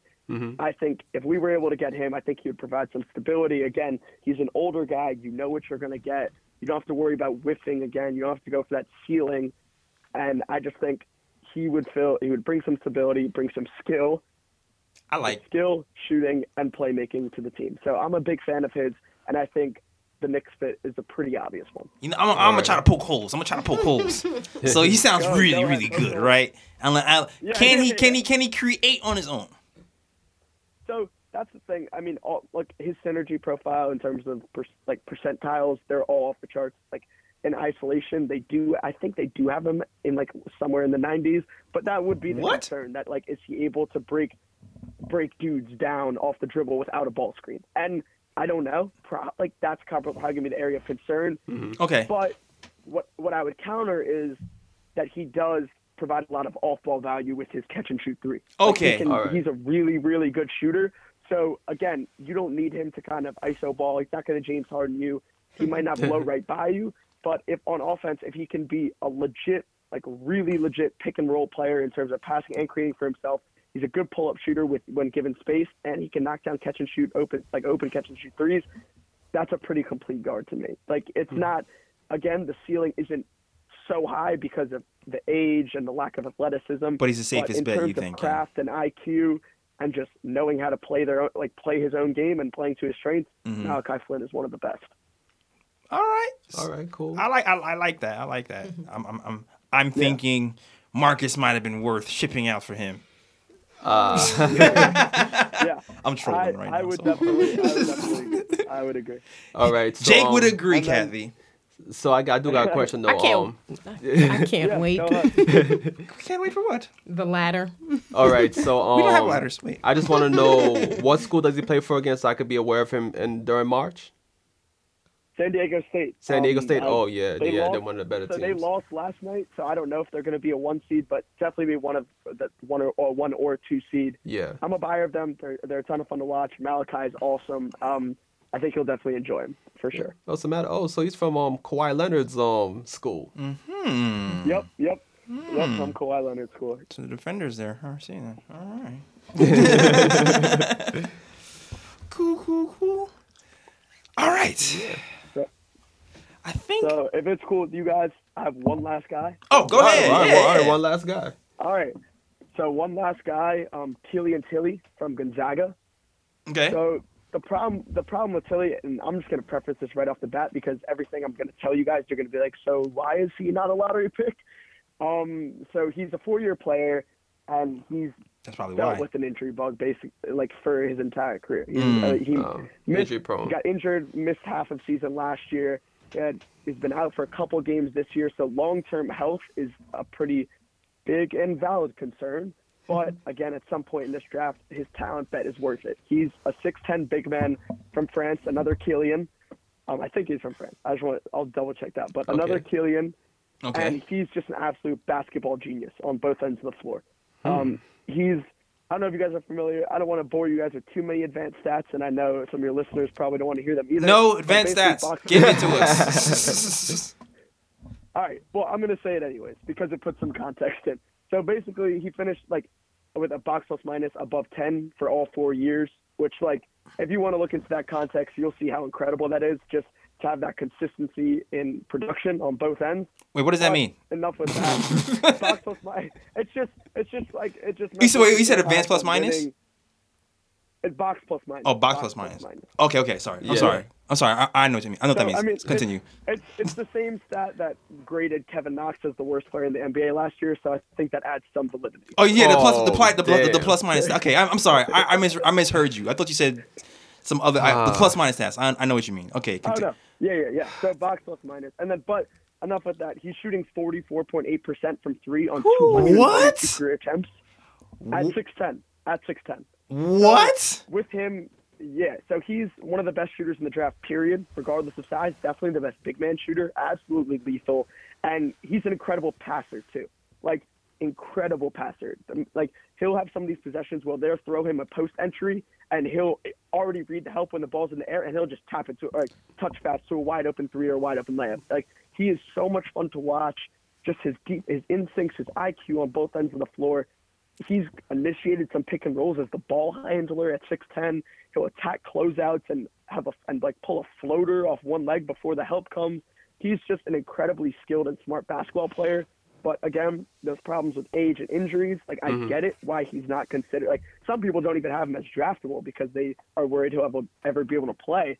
But we're talking that the Knicks have 3 top 40 picks. I think at some point, maybe with the Hornets pick in the mid to late 30s, his talent bet is going to be worth it just because if you can get him to stay healthy as a floor spacer, his skill set is so prominent in the NBA right now, and especially when you consider RJ Barrett's future. If we can get a floor spacer like that can also hold it down defensively and pass, that just knocks so many pulled out of the park. For us. Absolutely, So, absolutely. Again, like the injury stuff, it's valid. I get it, but at some point, his talent bet is just worthy. Yeah. Okay. So, absolutely. Like, I mean, I know there's like an elephant in the room with, people have been bringing up the Porzingis trade again because he's been playing well, and it's like, well, he wanted to leave, guys. He wanted to leave. He didn't want to be here. He's like, oh, why did you? He didn't want to be here. Yeah. He didn't want to be here. Like, he didn't want to be here. We didn't want to lose him for nothing. But anyway, there is a void for a 4 on this team who can play defense and shoot threes. I know we really need a point guard too. I know that's a big need, but we also really need a stretch 4 who can play defense. And that could mean the end. I mean, that might render Julius Randle useless. Yeah, I didn't want to use the word useless, even though that's the words that I thought. Because you kind of see how the match between RJ and Julius Randle at the moment, it doesn't seem like they fit. Yes, fit, mesh. It seems like you need a stretch 4 there. Yeah, if Tilly, again, if I pray to the basketball gods, if we get him that he stays healthy, that's an incredible fit with RJ Barrett, and just that's a great value pick in the early second round to get a guy like with his talent. What type of he's definitely, I think. What type of injuries does he have? Do you know? I'm pretty sure it was knee stuff or foot. Okay, was it no joke? Achilles, no. MC, ACL, or any of the curse words from the, you know what I mean? Achilles, ACL, any Durant's? Oh, damn. No Durant, but I'm looking at it right now because I don't want to get this wrong because this is like that'd be a big thing. Mm-hmm. Right. Knee. So I think it could have been an ACL. Ooh. I don't know. The ACLs. So he had cleanup surgery in October to kind of just like smooth everything out. Mm-hmm. But again, he did suffer the season-ending injury last year, so there are injury concerns. But if we're just talking skill and if we can get him healthy, it's worth it. Mm-hmm. At 40, it's worth the risk. It's worth the risk to me. At 40, if he's still there. At 40, it's definitely worth the risk. I can't imagine he would be there. If he's projected to be a top 10 and injury is the problem, I can see him going at 30 or 20. Yeah, I mean, I don't. There are websites that don't even have him in their top 60. Interesting. Look, Tilly's going to be a really interesting case because it all depends on the medical stuff that people like me and you just don't have access to. Got it. Teams are going to get his medicals, and they're either going to decide that he won't ever be able to sustain a career in the NBA, or they'll decide, hey, he could play 5 or 6 years, and that's worth it to us. So the Tilly evaluation, like Michael Porter Jr. a couple of years ago, is really hard for people on the outside because it's completely based on his medicals that we just don't have access to. 82 game season, can he do that? Yeah, I mean, at this point, it's like if we do end up with him, like if he can give us at least like Joel Embiid type games, like play like 50, 60 games a season, I'll be with it. As long as he helps us out like that much. Right. Yeah. You just hope that he gets that NBA training staff to really teach him how to take care of his body long term. Because that's a different learning curve once you get here too. Yep. But yeah, you just pray. If it's not a point guard, then a two-way player who is the best shooter in the draft and can play defense. Yeah. How tall is he? Like a 6'10". So he's 6'10", can play, like can hold it down on defense, can handle the ball, can a great passer, can really shoot it. Mm-hmm. The skills are there. That skill is not the issue. Is it the defense? Is it more of like position defense? Is it like help shot blocking defense? Or is it post defense? So the position, again, like he's not a wicked athlete like some of these other guys, but he is so damn smart that he is always in the right place at the right time. Like always in the right place at the right time, to the point where he's even like shoving his like teammates to get in the right place at the right time just because he's that advanced in his understanding of where everyone should be at any given point in a possession. Julius, get over. Just All right, no, okay, I can see that. That's what's up, and we'll definitely see him in March too, because he plays for Gonzaga, and Gonzaga's projected number 1 seed. So, All right. yep, you'll see him in March for sure. Promising. Okay, all right. I kind of like what I'm hearing. You ain't got no other choice. I mean, well, damn. Downer. Can I be hyped? Listen, man, this is the Knicks' future here we're talking about, man. We have nothing. I mean, we pretty much talk future every year, though. I mean, whatever. I mean, this year will be different. We'll see. This year will be different. Yes. And so will next year. All right. All right. I think, did we cover everybody? Yeah, I mean that's all I had to talk about. If you guys have any questions before we finish this up? Oh, just waiting for some of these games to start so we can. Yeah, March Madness. Yeah, man. Waiting for Get a March good Madness. look. We have our yearly Knicks Madness pods where we just. Ooh. Hey, if you want to join with that, I'm not forcing you to. If you want to join that too, you can. But We'll be in touch. yeah.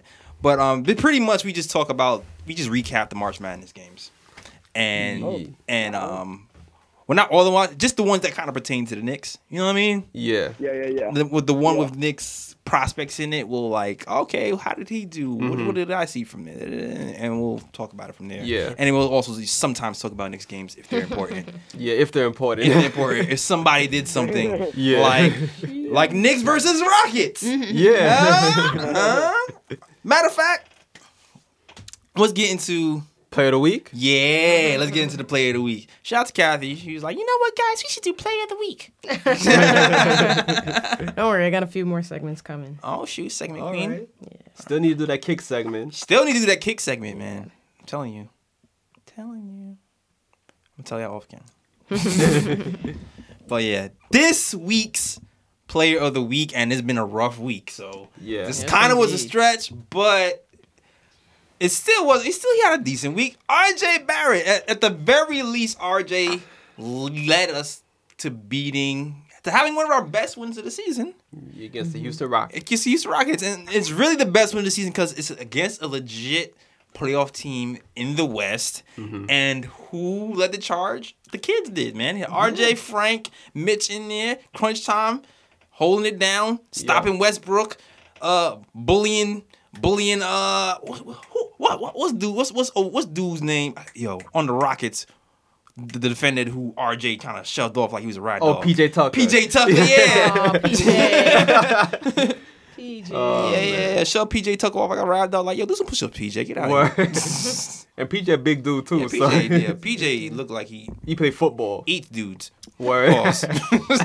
Yeah, that's a big pause. Big pause. Yeah, big Big pause. pause. Big facts. Yeah. All right. So what's RJ's facts for this week, man? Yeah, so RJ Barrett this week, he had, in 3 games, 19.3 points a game, All right. 4.3 assists per game, 4.3 rebounds. He shot 38% from 3. And he shot 48% from the field overall. Yeesh. Now, we talking about threes, man. We always talk about, damn, what would RJ look like if he hit threes? Well, like that. Yeah. That Rockets game is what RJ would look like if he hit threes. Hopefully that continues. Yeah. It seems like the shooting has been going up lately. There's been rumors that Allen Houston has been training him. Okay. And there's also rumors that it could also be this guy named Lethal Shooter. Oh, Lethal. Oh, yeah, his IG. Yeah, I know, I'm not sure Lethal who's training him Shooter. right now. It's kind of a discrepancy, but he has been working on his shooting, and it looks like it's paying off. So shout out to RJ Barrett, this week's player of the week. It could have been Elfrid Payton, but I felt like y'all would have boycotted it if I shouted out Elfrid Payton this week. So No, there is a reason why Elfrid Payton was not chosen for player of the week. really, what? Because of his game against the Rockets. 4 points, 6 rebounds, 6 assists. That's a no. But I mean, I would also. How many minutes did he have that game too? I don't know. Well, I mean, Frank took his minutes. That's what I'm just saying. The Prince took his minutes. The Prince took his minutes. So I mean, it happens sometimes. Yeah, but RJ was more consistent. Elfrid Payton had 2 good games at the end of the week, so that's why I couldn't give him the player of the week. That's fine. Yes. All right, cool. All right, cool. That is our player of the week. You know what? Let's wrap it up. Let's do the ooze. Okay, ooze and the bros. Let's ooze the bra. Yeah, we're gonna do the ooze and the bras. Ooze and the bras time. So, if it's your first time listening, and if it is your first time listening, man, get on us, man. Go back in the archive. Listen. First of all, listen to last week's episode. First of all, where Jake was dropping gems. Yeah. And then listen to the episode before that when we had Dallas breaking down the Mike Miller offense. And then listen to the episode before that when we had Tommy Beer on. But we had a good month. Yeah, very, very good month, yeah. But yeah. So definitely check it though. If it's your first time listening, we have something called the Ooh Picks. Ooh Picks are, we describe the best plays of the week. It has to be a Knicks player doing it. Can't be anybody else. It's strictly Knicks. Mm-hmm. So, anybody have any Ooh Picks this week? I got 2. All right. Bust it out. And the reason why I have these 2 ooh picks is because I'm trying to defend one of the players on the Knicks that fans often be down about, but I'm like, this guy is these players are a reason why this guy should still be a Knick. I'm very curious where this is going. My first ooh pick, Frank Ntilikina against the Houston Rockets. Okay. Yeah. Oh, Kathy cosign? Yeah. So Ooh! as I already know. I forgot about this. Go ahead. So as everybody knows, if they've watched the Knicks and Rockets game, the final possession where the Knicks were up, I think, by 1, I believe, and they passed in the ball to Westbrook. Mm-hmm. Frank was in the game. He put the clamps. Frankie clamps on him, man. On Westbrook. Come on, let him know. Forced Westbrook into a tough mid-range shot. Mm-hmm. He missed, and the Knicks won the game. Defensive ooh. You don't have a lot of those, but when it happens, Exactly. It's nice. Exactly. What about the dude? Counted it. What about the little shimmy that I posted? Was that the one you was about to say? I don't know if it's the same play, but it's another ooh. It's kind of like a half ooh because he didn't finish it, but it's just the fact that he had the audacity to do it. I was like, you know what? Okay, I know, yeah. I know what you about to say. Okay, yeah, so again, that same game against the Rockets, Frank was being guarded by James Harden. And Frank was like, you know what? I feel inspired. and it was like that meme, like that Spider-Man meme, where they're pointing at each other. Yeah, you know, Harden was guarding this, and he was like, wait, hold up. Is that me? Wait, no. Is that me? You know, so Frank sized him up, and Frank was like, you know what? I'm going to go between my legs like 4 times, bam, bam, bam, bam. Don't move. Don't go anywhere, just like James Harden would do. Mm-hmm. Then step back. 3, just like James Harden would do. Just like a James. It just didn't go in. Bruh. But the fact that he had the audacity to do it, I was like, you know what, Frank? Even though you missed that, that's a ooh right there. Hey, it happens to James Harden too. Exactly. How do you say James in French?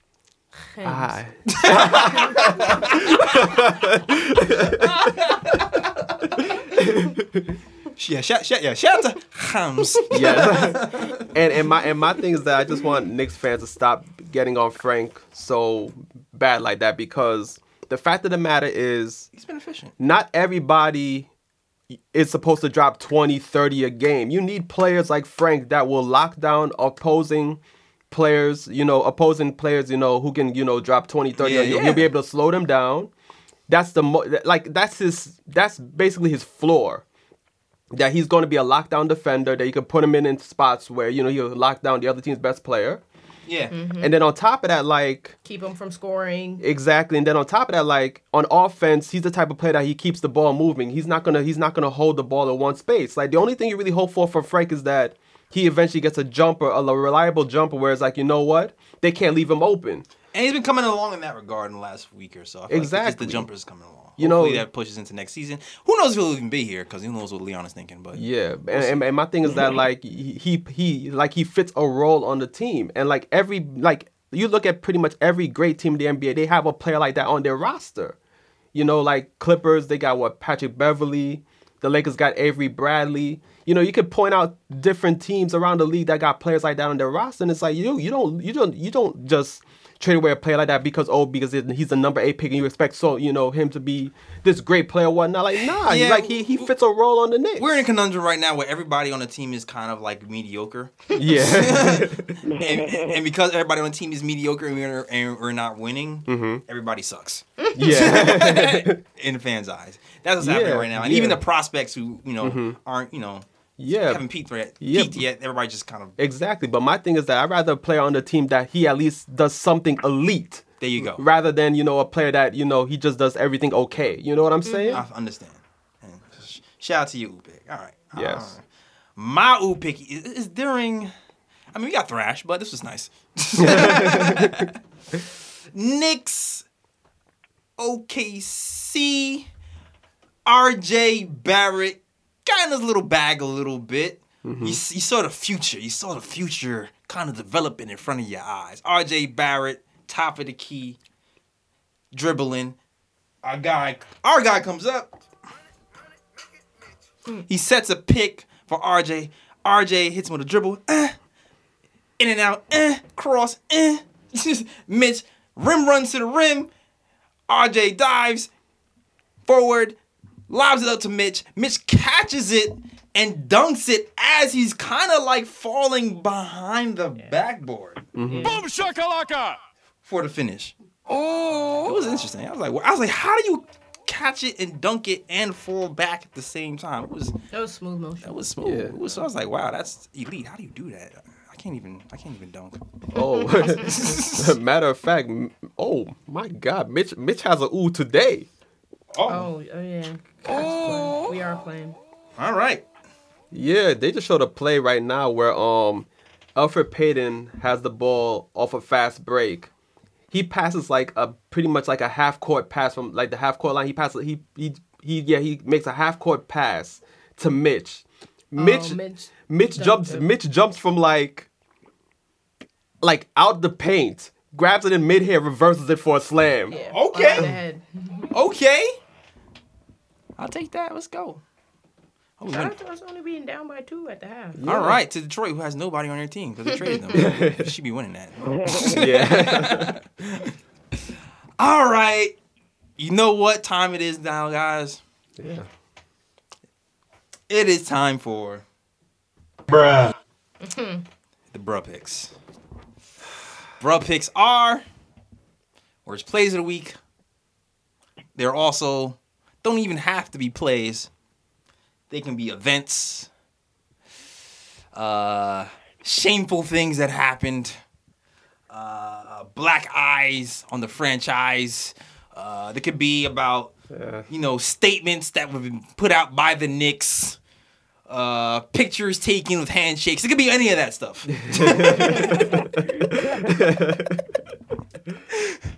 Oh man. All the bros. So guys. Do we have any bros this week? Did anything happen this week? I'm hopping in for this one. All right. Yeah, let Jake go first. Jake, do you? Oh, yeah, lead the way. All right. Lead the way. All right, so they've probably been sitting on this for like a while, but I'm going to give my bruh pick to the entire Knicks PR Twitter account. Bruh. Because they literally cannot get anything right ever. Like, if you guys remember, when Kobe tragically passed away, purple and gold, Lakers, purple and gold. Everyone was putting the purple and gold hearts. Knicks Twitter, obviously, yellow and gold, like reverse the order and mess it up for everyone. Everyone just clowning the Knicks again. Bruh. And then the Knicks PR Twitter specifically, why do they feel the need to put out a statement that shames Spike Lee into claiming the victim and doubling down on this whole catastrophe that just shines, like you said, another black eye on the franchise? So my bruh pick is the entire Knicks PR Twitter account and the Knicks Twitter account, because I think if their accounts were suspended, we would become a better franchise overnight. Bruh. Yes. Well said. Anybody have anything to add? I just want to add, Somebody go off. Yeah, I just got something to add about on your Ryan A. Yeah. Because I just can't get some Knicks fans, and because I read comments and stuff, right? And they're pretty much saying how you know, why is Spike Lee going through the employee entrance, blah, blah, blah. Let me tell y'all something. Listen, man. Because I know from personal experience, because last year I covered Big East games. Now, I'm going to preface it by saying this. I don't know if it's the same rules for Big East, Knicks, Rangers, etc. But when I covered Big East games, when I used to write for TSJ Sports, I had a press pass, and they specifically told me, go through the employee entrance for entrance into the arena. So it's like me personally, like I use the employee entrance to get into games. So it's like it doesn't matter what entrance that man walks through. It is Spike Lee. Exactly. Escort that man to his seat, man. Escort that man to his seat. Get the car. Get the carpet. Whatever it is, man. Escort that man to his seat. Y'all let that man use whatever entrance he wants to use. Please, I have so much to say about this topic. This could be a whole nother segment. I know. Because we had a conversation about this off air about how this could be a whole nother thing. Because I have so much to say about this topic. And my thing is that like they handle that shit all wrong. Because I'm like, all right, if there was a rule change all of a sudden, like saying that okay, you can't use the employee entrance and he's supposed to use the VIP. The man's been using this thing for 30 years, practically. So it's like he's used to this. It's like, yo, you don't scan him in with scanning him and be like, you know, okay, you can't come through. You got to go back outside and go take the 31st entrance. When it's like, yo, all you had to do was be like, okay, Spike, we're gonna let you in this time. But remember, next time, you got to use the VIP entrance because for whatever reason, the policy changed. That's all. And That's it. That's all it took. And you know what? I think a lot of people missed that because I saw a lot of people on Twitter saying Spike overreacted. Nah. And I'm like, listen. You spend $300K on tickets. You scan in, and then somebody tells you to leave. Are you leaving? Nah. Hell no, I ain't leaving. Spike didn't overreact. Nah. Mercury's in I'm not retrograde. leaving. I'm not leaving. You scanned my ticket already, and you gonna tell me to leave and come back in after my ticket is scanned, so that I can't? Like, no. Yeah. I'm coming in. You gotta walk me. Exactly. Personally. I'm going to raise my voice at an acceptable level. He didn't overreact though. Mercury's in retrograde. He reacted. All the energy that he gave us was warranted. That was the energy that was warranted. That was warranted. That was warranted. And I don't That's even... Mercury. That's Mercury energy. Yeah. And I don't blame security. Yeah. People are like, oh, you have against... No, I do not blame security. Security was doing their job. Yeah. And kudos to security for that MSG for cooler head prevailing and saying, you know what, you're right. I'm not going to take you out. We're going to bring you in and put you and sit you down. Like, kudos to security who called the audible and like, no, it doesn't make sense. As Spike said it himself, it'd be better that he was the one who blew up because all those dudes were doing was their job, and this is just this is a petty level that like. Right. The thing is, James, to me, the bruh goes to really James Dolan. Yeah. That's where the real bruh goes. He don't goes deserve to. a bruh. Because James Dolan controls Knicks Twitter. Is James Dolan Knicks Twitter, Knicks Arena, the Knicks entrances, the Knicks Twitter PR coaches, Knicks. First of all, and like Spike said, he should have been notified, right? Second of all, Text him. James Dolan controls Knicks PR and he treats it like he's Like Donald J. Trump. Like he treats the PR. He tweets like he's the president. Like. Like, how do you treat that like your personal? Steve, stop! Take that man's password. Do your job, Steve. And my thing is that I hate to interrupt, but you know there is an actual Twitter account. I think it's like Dolan J. Trump. No, there is. Yo, actually, there is, and it's hilarious too. Absolutely hilarious. It's really actually hilarious. Yeah, that's a great point. I forgot about stuff that. Dolan would say. It's like stuff Dolan would say, but in Trump's voice, it's like an exclamation point. It's absolutely hilarious. Misspelled. So if any Knicks fans don't follow that, you gotta check that out. Yeah, definitely check that out. It's pretty hilarious. Yeah. And my thing is that like this is how I know that either the Knicks do not have a PR team or it's whatever James Dolan says goes, because I'm like, yo, in PR they teach you like sometimes the best response is no response. I feel like the Knicks should not have sent out any type of statement whatsoever because they should apologize to that man. Apologize to Spike. Just for whatever the confusion, whatever the mix-up, whatever. Apologize to that man. Listen, if man. there's any person that we should ever respect, it is Spike Lee. You know, and I'll say this, even in my personal relationships, right? Sometimes. Oh, give us a life gem. Sometimes. Give us a gem. Sometimes you take an L for the bigger picture. Yeah. Sometimes, even if you like, you know what, I might actually be right in this situation. Mm-hmm. Sometimes you have to take that L Exactly. just for the bigger picture. So even if Dolan thought he was, I'm down on the ledge. even if he thought he was Not right, this one though, but even if he thought he was right, but especially for a business, especially if you're a business, even if you think you're right, yo, my man knew he was wrong. you have to be like, yo, it was a misunderstanding. I value him as our customer. Exactly. He's been with us for 30 The years. customer's always right. Double back. Yeah, Exactly. like Dolan's been had money for so long, he doesn't know what it is to have customer service. That's what happens when you're born with money. You don't know how to act. Exactly. At this point, Spike shouldn't even be buying tickets. Listen, His seats should be comped. Yeah. There's no reason why that man is still paying to see y'all lose big facts. voluntarily. He is paying, and he knows we gonna lose. He knows we suck. Yeah. But Yeah. that don't even make sense. It don't make sense. Yeah. And there's people who are like, oh, Spike Lee is lying. There's pictures of him shaking his hand. Yo, I want a refund. I want a refund. Give me my bread back, bruh. Give me my bread back. And he's not even saying that he's not coming to the games anymore. He's saying it's right next now. Because he's a Knicks Yeah, fan. next That's year what it is coming being a Knicks back, fan. yeah. Knicks, That's crazy. That is what it is being a Knicks fan. Being Yeah. a Knicks fan is taking abuse, knowing you're being abused, and being like, you know what, I'll see you in 4 months. Yeah. You know what? Yeah. You're overreacting right now. Yeah. And I'm going to Am let I? you simmer down. Exactly. Yeah. And my whole point was that with the whole no statement thing, I'm like, because Spike Lee originally said that he wasn't going to come out and say anything. So my thing was that you should have talked to Spike Lee and been like, you know what?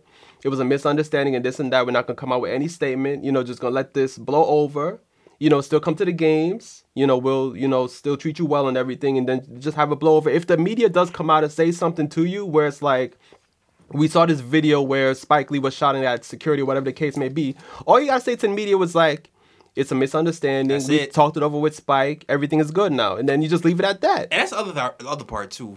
I think Spike said he read in the paper that the Knicks said Yeah, the Knicks that made it a was comment his first. fault. Yeah. And that's why he came out. Exactly. I think that was Berman's From me. paper where he read it from. But it didn't say the Knicks. It said what's the language? What's the language that the reporters like to use when they don't want to give shit away?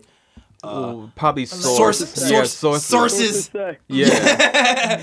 Sources say Spike Lee was the cause of this. I don't remember exact words, but that's why he even went on First Take in the Exactly. first place. So people killing Spike Lee And for going on still First Take. had He was defending Nick himself. He was still defending had himself. Nick merch on, which Yeah, is crazy. exactly. He was defending himself. He was defending himself. And Nick merch. Yeah, and Nick merch. Yeah. That's deep, yo. That is deep. Listen. I need that kind of loyalty in my life. Dog. Let me tell you. Because let me tell you what I wouldn't be wearing that morning. Knicks I'd have gear. had all black like it was a funeral. Yo, this I'm is not wearing no orange and blue. yo. It's a bad relationship, yo. It's just like imagine. Respect people who are Knick fans. Yeah. It's like my wife beat me and still got the wedding band on. Exactly. you Yelled at you and beat you. Exactly. Yo, you know what? And then dragged you on social. Exactly. Yo, you know what? But I love her though. Yo, you know what? You know what James Dolan's problem is though? He doesn't know any finesse, yo. He's like that basketball player was like, he's always driving hard to the rim, getting his shot blocked at the rim. You're like, yo, my guy, don't you have a floater to your game? Ramon Sessions. That's what You remember Ramon Sessions that year? When he- There's that. Damn. Yeah. That's short memory. Like, Right. yo, James Dolan, learn to have some finesse, man. Add a floater to Learn your some game, coups, B. man. Learn That's some what I'm saying. coups, man. Like, Yeah, man. If there's anybody that you gonna let dog you, that you gonna let play you, it's Spiker Lee. It's Yes. Spike.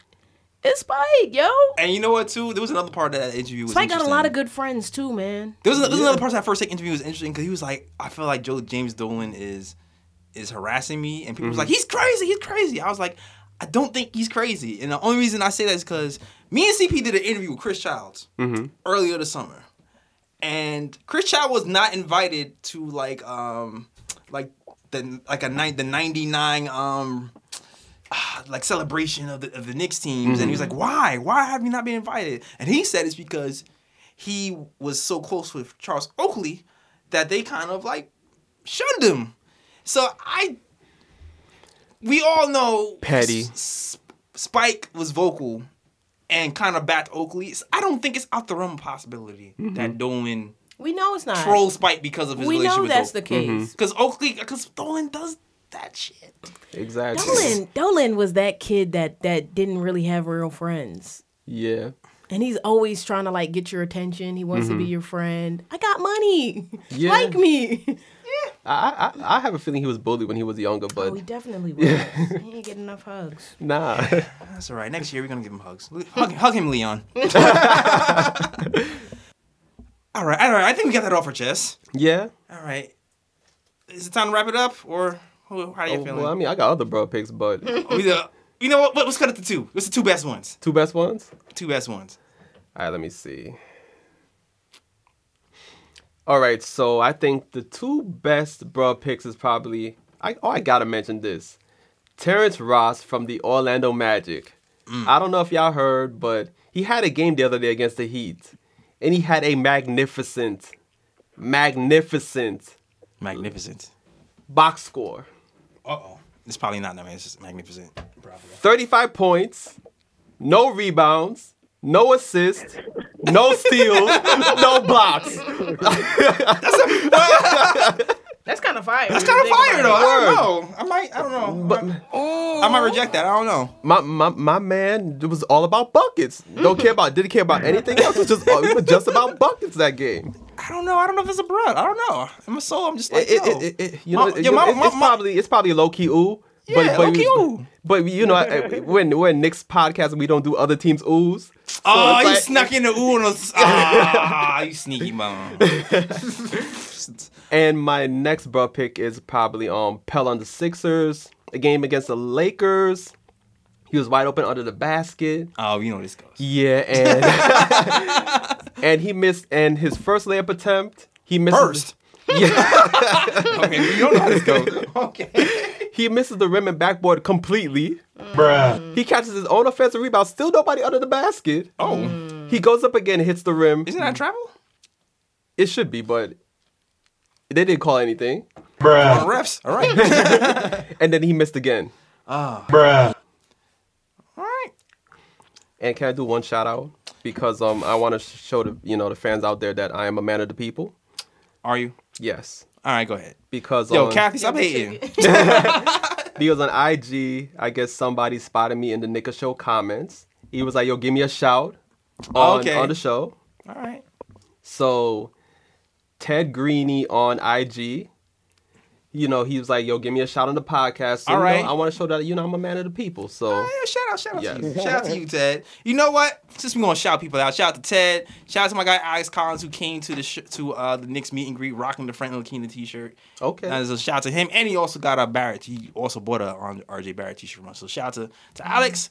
Shout out to Kirk Williams who moderates for us. Shout out to everybody in the YouTube comments. yes. Who kill us.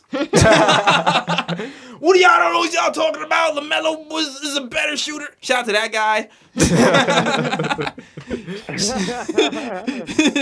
Shout out to the people who's Anthony Edwards. I don't know.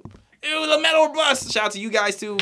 Shout out to my fake cousin Winston Ellis because he got the same last name. Shout out to you. Yeah, that's it for now. Shout out to everybody that came on Friday. Yeah, shout out to everybody that came to meet and greet Friday. Word.